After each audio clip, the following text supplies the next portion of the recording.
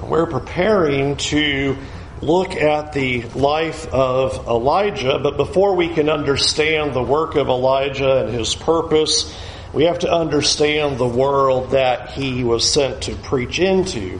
We noticed last week that we saw a lesson regarding Jeroboam in chapter 12 of 1 Kings, where Jeroboam fears that his newly formed nation of 10 tribes that will now be called Israel going forward, when they return to Jerusalem to worship God, they are going to remember the reign of Rehoboam and want Rehoboam to be their king again, and then have Jeroboam no longer be king and him be killed. And so in dealing with that fear, he decides that he will set up a new worship system in Israel with golden calves at Dan, which is the northern part of the nation, and at Bethel in the southern part of the nation, and making the argument for convenience, that it's too much trouble and they've gone to Jerusalem for far too long. They need to just worship God with these idols. And that is the context in which we come into chapter 13. In fact, if you will look at how this sets up, at the very end of 1 Kings 12 reads, "So, in speaking of Jeroboam, he instituted the festival for the Israelites and went up to the altar to make offerings." Verse 1 of chapter 13. "By the word of the Lord, a man of God came from Judah to Bethel as Jeroboam was standing by the altar to make an offering." So I want you to see that there is no time marker, change of scene, or shift. That what we had at the end of chapter 12 is Jeroboam establishing the worship. Israel is preparing to engage in that worship. And we have Jeroboam about to initiate this worship, when now God is going to send a man of God with a message to Jeroboam about this worship. Now, this is a really neat chapter as we go through this. This might be one of the top 20 of questionable, head-scratching scenes that comes along. And so it is interesting to see the message that God wants to communicate to Israel, and more importantly, even also to us, to instruct us in perhaps one of the more unusual scenes that comes along in Israel's history. So as we saw in chapter 13, verse 1, we have God sending a man of God. We're not going to get his name. You're going to have to follow along with, if we talk about a man of God, the man of God is the man sent by God from Judah to Bethel. And here's what he is going to do. Verse 2, "By the word of the Lord he cried against the altar, 'Altar, altar, this is what the Lord says. A son named Josiah will be born to the house of David. On you he will sacrifice the priests of the high places who make offerings here, and human bones will be burned on you.' And that same day the man of God gave a sign. 'This is the sign the Lord has declared. The altar will be split apart, and ashes on it will be poured out.' When King Jeroboam heard what the man of God cried against the altar at Bethel, he stretched out his hand from the altar and said, 'Seize him.' But the hand he stretched out toward the man shriveled up, so that he could not pull it back. Also, the altar was split apart, and its ashes poured out, according to the sign given by the man of God by the word of the Lord." Just picture that. This is a showstopper scene at this moment. Jeroboam is preparing to initiate the sacrifices at this new location to the golden calf at the altar in Bethel. Man of God comes in and says, "I'm going to have a message about this altar." Really interesting. He goes, "Altar, altar." And here's the message. On this altar, basically, Jeroboam, your false priests and their bones are all going to be burned on it. And as a sign, I'm going to have this altar split apart and the ashes pour out on it. Well, obviously, this is a condemnation against Jeroboam's worship.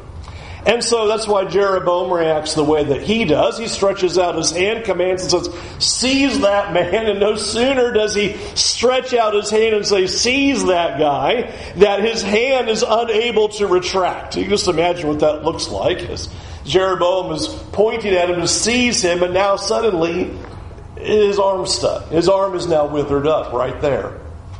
And the altar splits apart, and the ashes all pour out. Just like the man of God said. Watch this. Verse 6.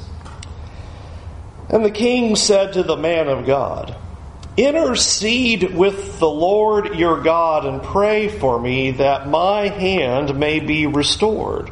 So the man of God interceded with the Lord, and the king's hand was restored as it was before. And the king said to the man of God, come home with me for a meal, and I will give you a gift. Now you need to imagine this. If the king says, wow, you have restored my hand by pleading to the Lord, I would like for you to come back with me, and I'm going to feed you and give you a gift. So it's coming from the king.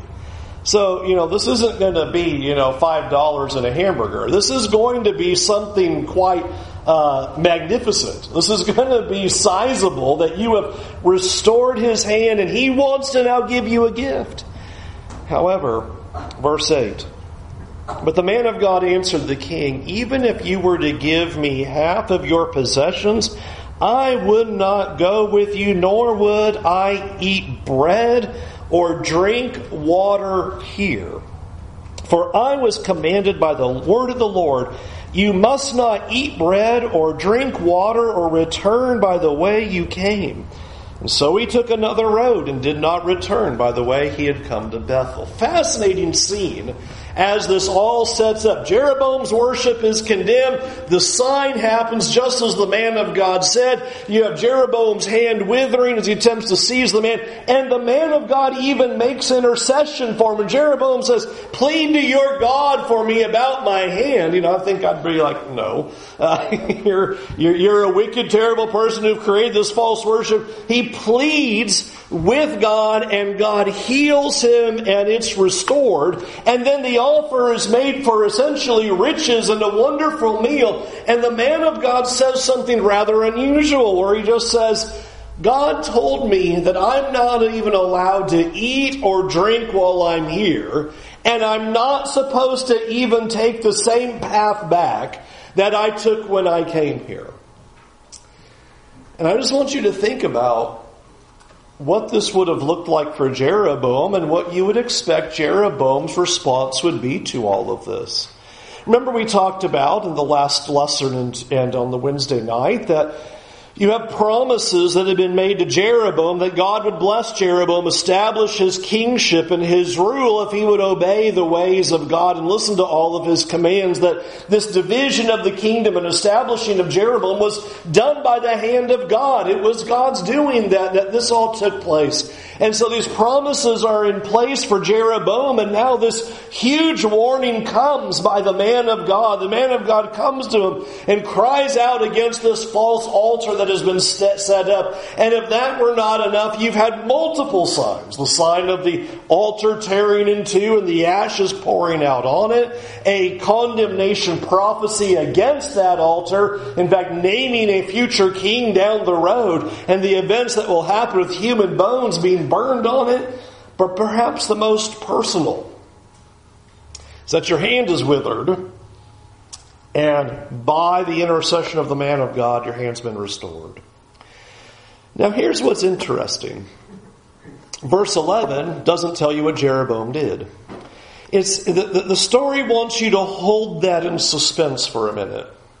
And we will come back to Jeroboam's response momentarily. But God wants to teach us something in the meantime, so that when we get to Jeroboam's response later, we'll really understand about what he's doing and what his response ultimately looks like. But right here at verse 11, God says, let's press pause for a moment and notice what we have happening. In verse 11, there is a certain old prophet who lived in Bethel. Now, this is the difficulty of tracking. We get the names of neither of them. So when we have the man of God refers to the man from Judah who is sent by God to go condemn Jeroboam and condemn the altar. Now we are introduced to somebody who is called the old prophet. The old prophet, he lives in Israel. He lives in Bethel. And it says that his sons in verse 11 came and told him all that the man of God had done that day. And they told the father about what he'd said to the king. And the father here, this old prophet, says, which way did he go? And tells them where they went, saddles up his donkey to go after him. And so in verse 14, he rides after that mighty man and finds him sitting under an oak tree and asks him, "Are you the man of God who has come from Judah?" And he replied, "I am." And so the prophet says to him, verse 15, "Come home and eat with me." And the man of God said, "I cannot turn back or go with you, nor can I eat bread or drink water with you in this place. I have been told by the word of the Lord, you must not eat bread or drink water there, or return by the way you came." But the old prophet answered, "I too am a prophet, as are you. And an angel said to me by the word of the Lord, bring him back with you to your house, so that he may eat bread and drink water." Now notice the next phrase. But he was lying to him. Now, we stop right here and go, why is this guy doing this? This is terrible of this old prophet. But we're not told why. We're told in verse 19 instead, the man of God returned with him. He ate and drank in his house. And while they were sitting at the table, the word of the Lord came to the old prophet who had brought him back. And he cried out to the man of God who had come from Judah, "This is what the Lord says. You have defied the word of the Lord and have not kept the command the Lord your God gave you. You came back and ate bread and drank water in the place where he told you not to eat or drink. Therefore your body will not be buried in the tomb with your ancestors." You know, I in my mind, I visualize things and paint pictures, and my feeling would be the man of God would have said to the old prophet, "Are you kidding me? You lied to me. You told me that God said. You told me that God said that He told you for me to do this. And now you prophesy against me for doing the very thing you said God told me to do." Verse 23, when the man of God had finished eating and drinking, the prophet who had brought him back saddled his donkey for him. He went on his way, and a lion met him on the road and killed him, and his body was left on the road, both the donkey and the lion standing beside it. And some people who passed by saw the body lying there, with the lion standing beside the body, and they went and reported it in the city where the old prophet lived. And when that old prophet who had brought him back from his journey heard of it, he said, "This is the man of God who defied the word of the Lord. The Lord has given him over to the lion, which has mauled him and killed him, as the word of the Lord had warned him." And so, man of God's judged. Now, what we're going to do is just observe a couple of applications from this, because one of the things that I think immediately just catches us is you read this and go, well, but what about the old prophet? This guy's terrible. This guy's a liar. This guy sinned. He's worthy of judgment, and undoubtedly he is, and certainly should be held accountable for his sins. But what I want you to see is that by the omission of any information, condemnation, judgment, or anything about this old prophet, just nothing about it, it really is trying to hone in on a very particular point that he wants to get at. And that point is simply this: that you have to believe the word of the Lord regardless of what other people say. Because our initial response is to say, well, this isn't fair. He tricked him. He lied. He said he had a message from God. He himself was an old prophet. In fact, he is called a prophet. Clearly, he has been a prophet. God even spoke to him again and gave a prophetic message against the man of God when he was at the table eating. And yet, those things are not part of the consideration. The thing that is being zeroed in on us is that the man of God bore the responsibility of knowing God's Word and following it, and he wasn't to be distracted from that. He wasn't supposed to listen to anything else. It wasn't supposed to matter if some other prophet came along and said, hey, I've got a prophetic message from God, and it contradicts the prophetic message that you had. And I think that's what's so interesting about how this scene unfolds before us, is because I think for us, we read about the man of God and we'd give him a pass and go, man, that's really terrible, and how awful of the old prophet.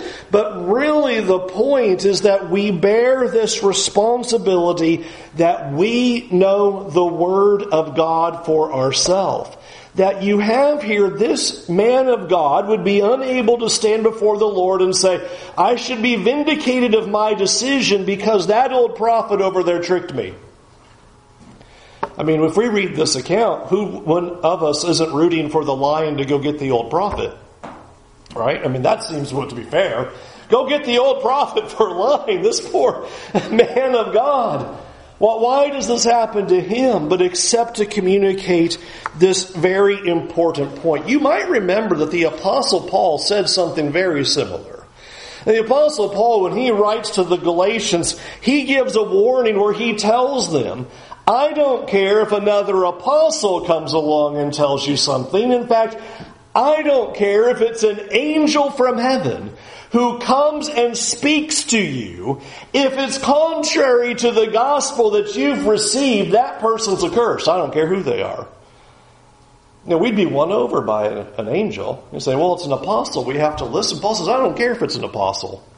I don't care if an apostle walked in. And I think about how powerful that is to say in a first century church when there are apostles alive, that if an apostle comes in and tells you something that's contrary to the message that's been proclaimed, that apostle's accursed. Or to even say, I don't care if it's an angel.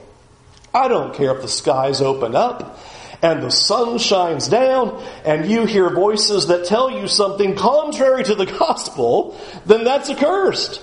What we have told to us again and again is that the Word of God is truly our only authority and not a person. And there is, unfortunately for us, a reminder that we have no excuse to make if we're deceived by a preacher, deceived by a teacher, deceived by a church, if other people tell us other things that seem right and plausible, we will be the ones who are held in account.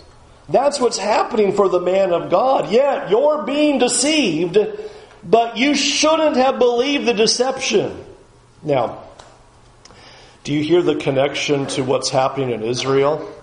Where Jeroboam is telling them this is the way we worship God, and Israel should have known better. And they should have stood up and said, no, this is not what God has said. We don't care that you're the king. We don't care that you've set up worship. We don't care that you've created this priesthood. We don't care that you've done all these things. You bear the personal responsibility to know what the will and the word of God and to respond to it accordingly. And friends, I think this is just so important for us because we live in a time right now where I don't know another way to put it except to say there is just so much religious noise.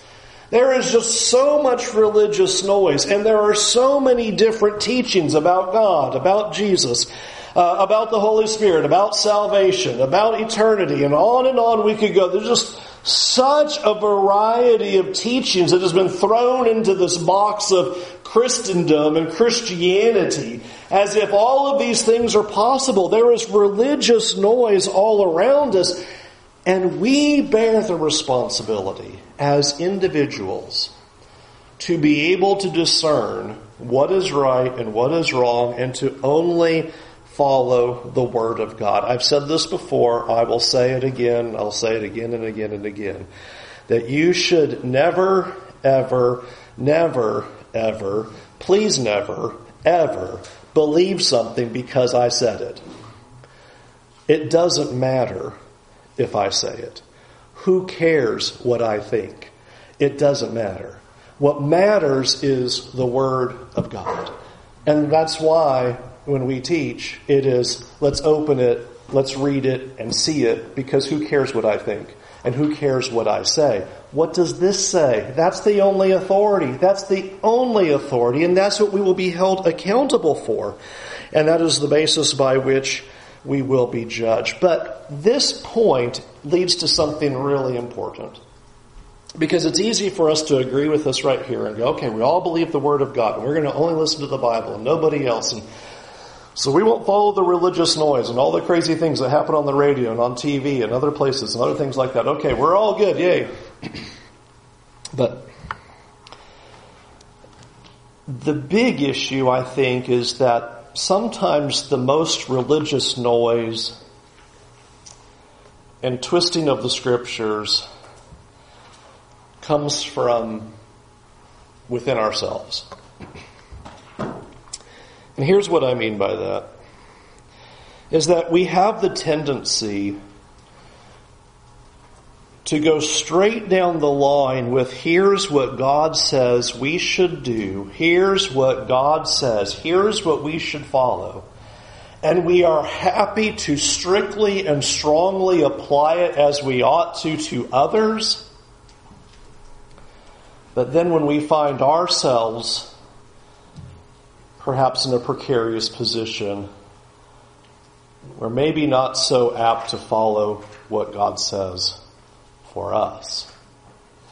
And so then we come to the Scriptures and we go, well, yeah, I know it says I'm not supposed to do that, but if you only knew my circumstances, or if you only knew what I was going through, if you only knew my background, if you only knew my family, if you only knew what was going on, we start doing the very thing that we know we're not supposed to do. That the Word of God is supposed to be the only authority, and it cannot be twisted or changed, rejected, or altered because of our own opinions, our own experiences, our own feelings. And I think that is the most frequent place it happens. Is that we come into a tough circumstance. We know what God says. We know how hard that is. So there's got to be a loophole. There's got to be a way around this. There's got to be a way that can't be right. I'm going to figure this out somehow. It's easy when we point it at other people. God says, do not divorce. And then we get ourselves in a mess and you go, well, if you only knew. And we can't do that. It seems that we do that for our own circumstances, or we try to bend God's law, and we try to reframe it in such a way when we know exactly what God says to do. And then to make matters worse, what we will then also have the tendency to do is as we try to twist or bend or make the Scriptures work for our circumstances rather than allowing it to condemn us as it ought, we will go try to find as many people as we can who agree with our position so that we can be right. We'll then just start, okay, well, who else agrees with me? Let me tell you my story about everything that I've gone through, and here's what's happening in my life. And find how many people I can get agree. And if we can get preachers to agree, then that's even better. And if we can get other churches to agree, even better. And pretty soon we'll just get a tsunami of support and see, I must be right, even though they're not the authority.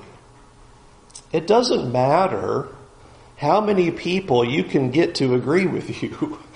It doesn't matter how many preachers you can line up. It doesn't matter who you can get. What matters is what does the plain Word of God say? Because it is only the Word of God that determines right and wrong. And friends, it is easy to line up all kinds of false teachers to the point where you might even have a majority and still not be right. And still not be right. We need to be able to do exactly what God says. Now you'd imagine being the man of God who was deceived by the old prophet, how you would just sit there and think, well, certainly, I can't be held accountable for that, and yet he is. And I want us just to feel the weight of this event, that this event is all about a willingness to know God's will and being ready to do it. Now watch how that plays into our cliffhanger. I left you at the end of verse 10 and I said, all of a sudden, the thing about Jeroboam drops off. We turn our attention to the events of the man of God and the old prophet, but God's not done telling us about Jeroboam yet. And watch how this plays in a very important way. Verse 33, we left off with Jeroboam. His withered hand had been healed. He had heard the declaration from God through the man of God about his worship and about his altar. And it says in verse 33, even after this, Jeroboam did not change his evil ways, but once more appointed priests for the high places from all sorts of people. Anyone who wanted to become a priest, he consecrated for the high places. This was the sin of the house of Jeroboam that led to its downfall and to its destruction from the face of the earth. And I want you to catch what happened here. That with Jeroboam, he has experienced God's warning, he has experienced God's mercy, he's experienced God's healing, he has experienced God's grace, he has experienced the very message of God, and nothing changed. And you believe that? Absolutely nothing changed. Withered hand, restored. Prophet says, here's a sign, and it happens. And absolutely nothing changes. He still rejects the word of the Lord. And what we're being told in verse 34 is this is going to be a problem for Israel for the future generations until it's finally destroyed. And I want you to hear what Isaiah would come along later to say, because I mentioned in the prior lessons that this now sets the tone of future problems for Israel, such that God is going to come along and say words like this. Isaiah 66 verse 2. I will look favorably on this kind of person, one who is humble, submissive in spirit, and trembles at my word. This is the kind of person that receives the favor of God. Submissive in spirit, humble, trembles at the word of God. God wants people who are humble to the point that they're willing to bow before God's word. They don't rewrite God's word. They don't ignore God's word. They allow God's word to change them.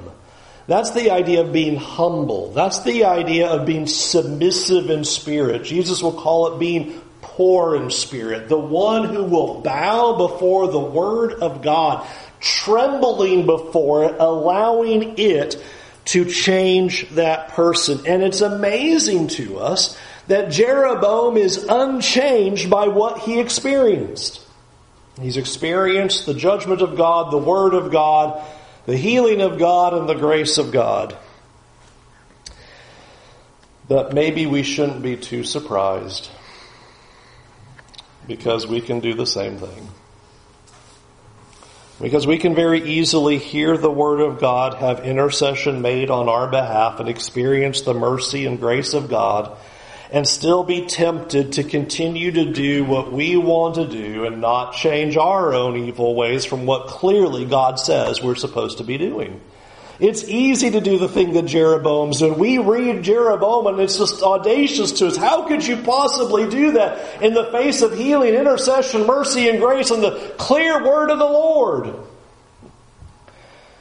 And I suppose the man of God could come to us and say the same thing. That you've experienced the grace and the mercy of God, that Jesus has interceded on your behalf. You have the clear word of God before you. And that we must listen to the word of God.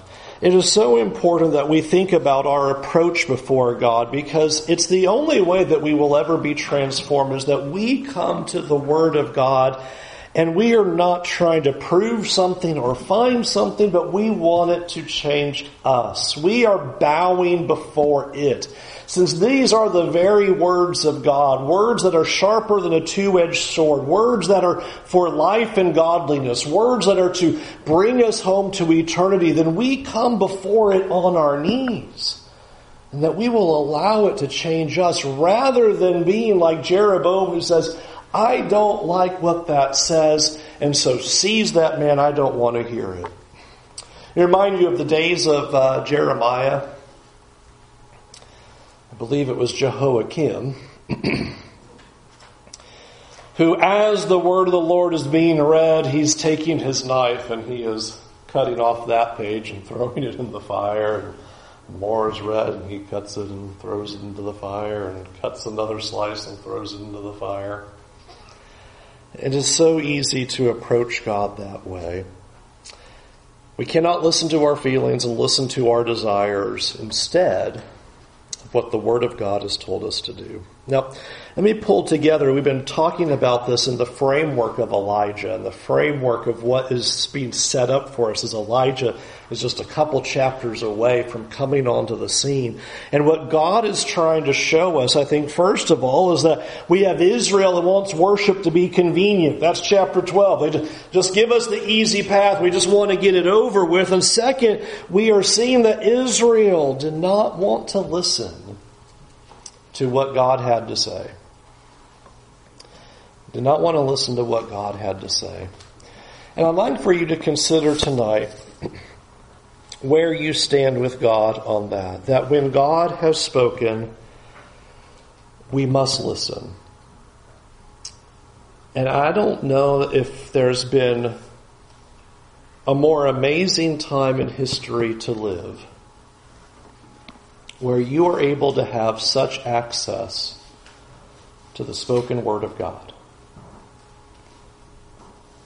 I mean, people died for the opportunity and for the desire to have the whole Word of God in their own language so that they could understand what it said. We live in a privileged time where here is the spoken Word of God. And what is our approach to it? Do we long for it? Do we enjoy it? Do we submit to it? Do we want it to change us? Or is it just decoration? And we look the part, we look like Israel, we look like we care, but truly the Word of God is not going to change us. Let us always approach the Word of God with humility, with submission, and the picture there to tremble before His Word, that we appreciate its importance because it truly is the Word of God. Final sentence. If we don't, then we are no different than Jeroboam, taking the grace of God and rejecting it. Let's go to God in prayer. Our Heavenly Father, thank you that we can have these copies of your word. We have copies that have made it easy for us to understand, copies that it's affordable, easy to access. And Lord, we thank you that you have seen in your divine wisdom for the time that we are in this world, that in our country, how easy it is to access and to know you. And thank you for doing that. And Lord, we pray that it would always be our heart's desire to seek your word and to humbly bow before it. Lord, give us the strength and determination to cut out the distractions of life that keep us from your word. And all the more, Lord, that you would give us the courage and determination that we would listen to your word rather than trying to justify ourselves in our sinning. Lord, we pray that we would always see you as the authority, that you are ruler over our lives, and that the word that we have in our hands is to control our lives. So, Lord, help us put our sinful desires away. Help us to put away our excuses, our reasonings, and our justifications that keep us from doing what you have clearly told us to do. Help us to set aside those experiences and feelings and truly just look to you and trust you with all of our heart. And Lord, we know that we deal with severe consequences for our sins. Give us the strength to accept them. And Lord, always remind us that eternity is worth far more than the consequences that we may endure for doing the right thing and serving you. So help us to bow our knee before you every day, Lord, and always put you at the forefront of everything we do. In Jesus' name.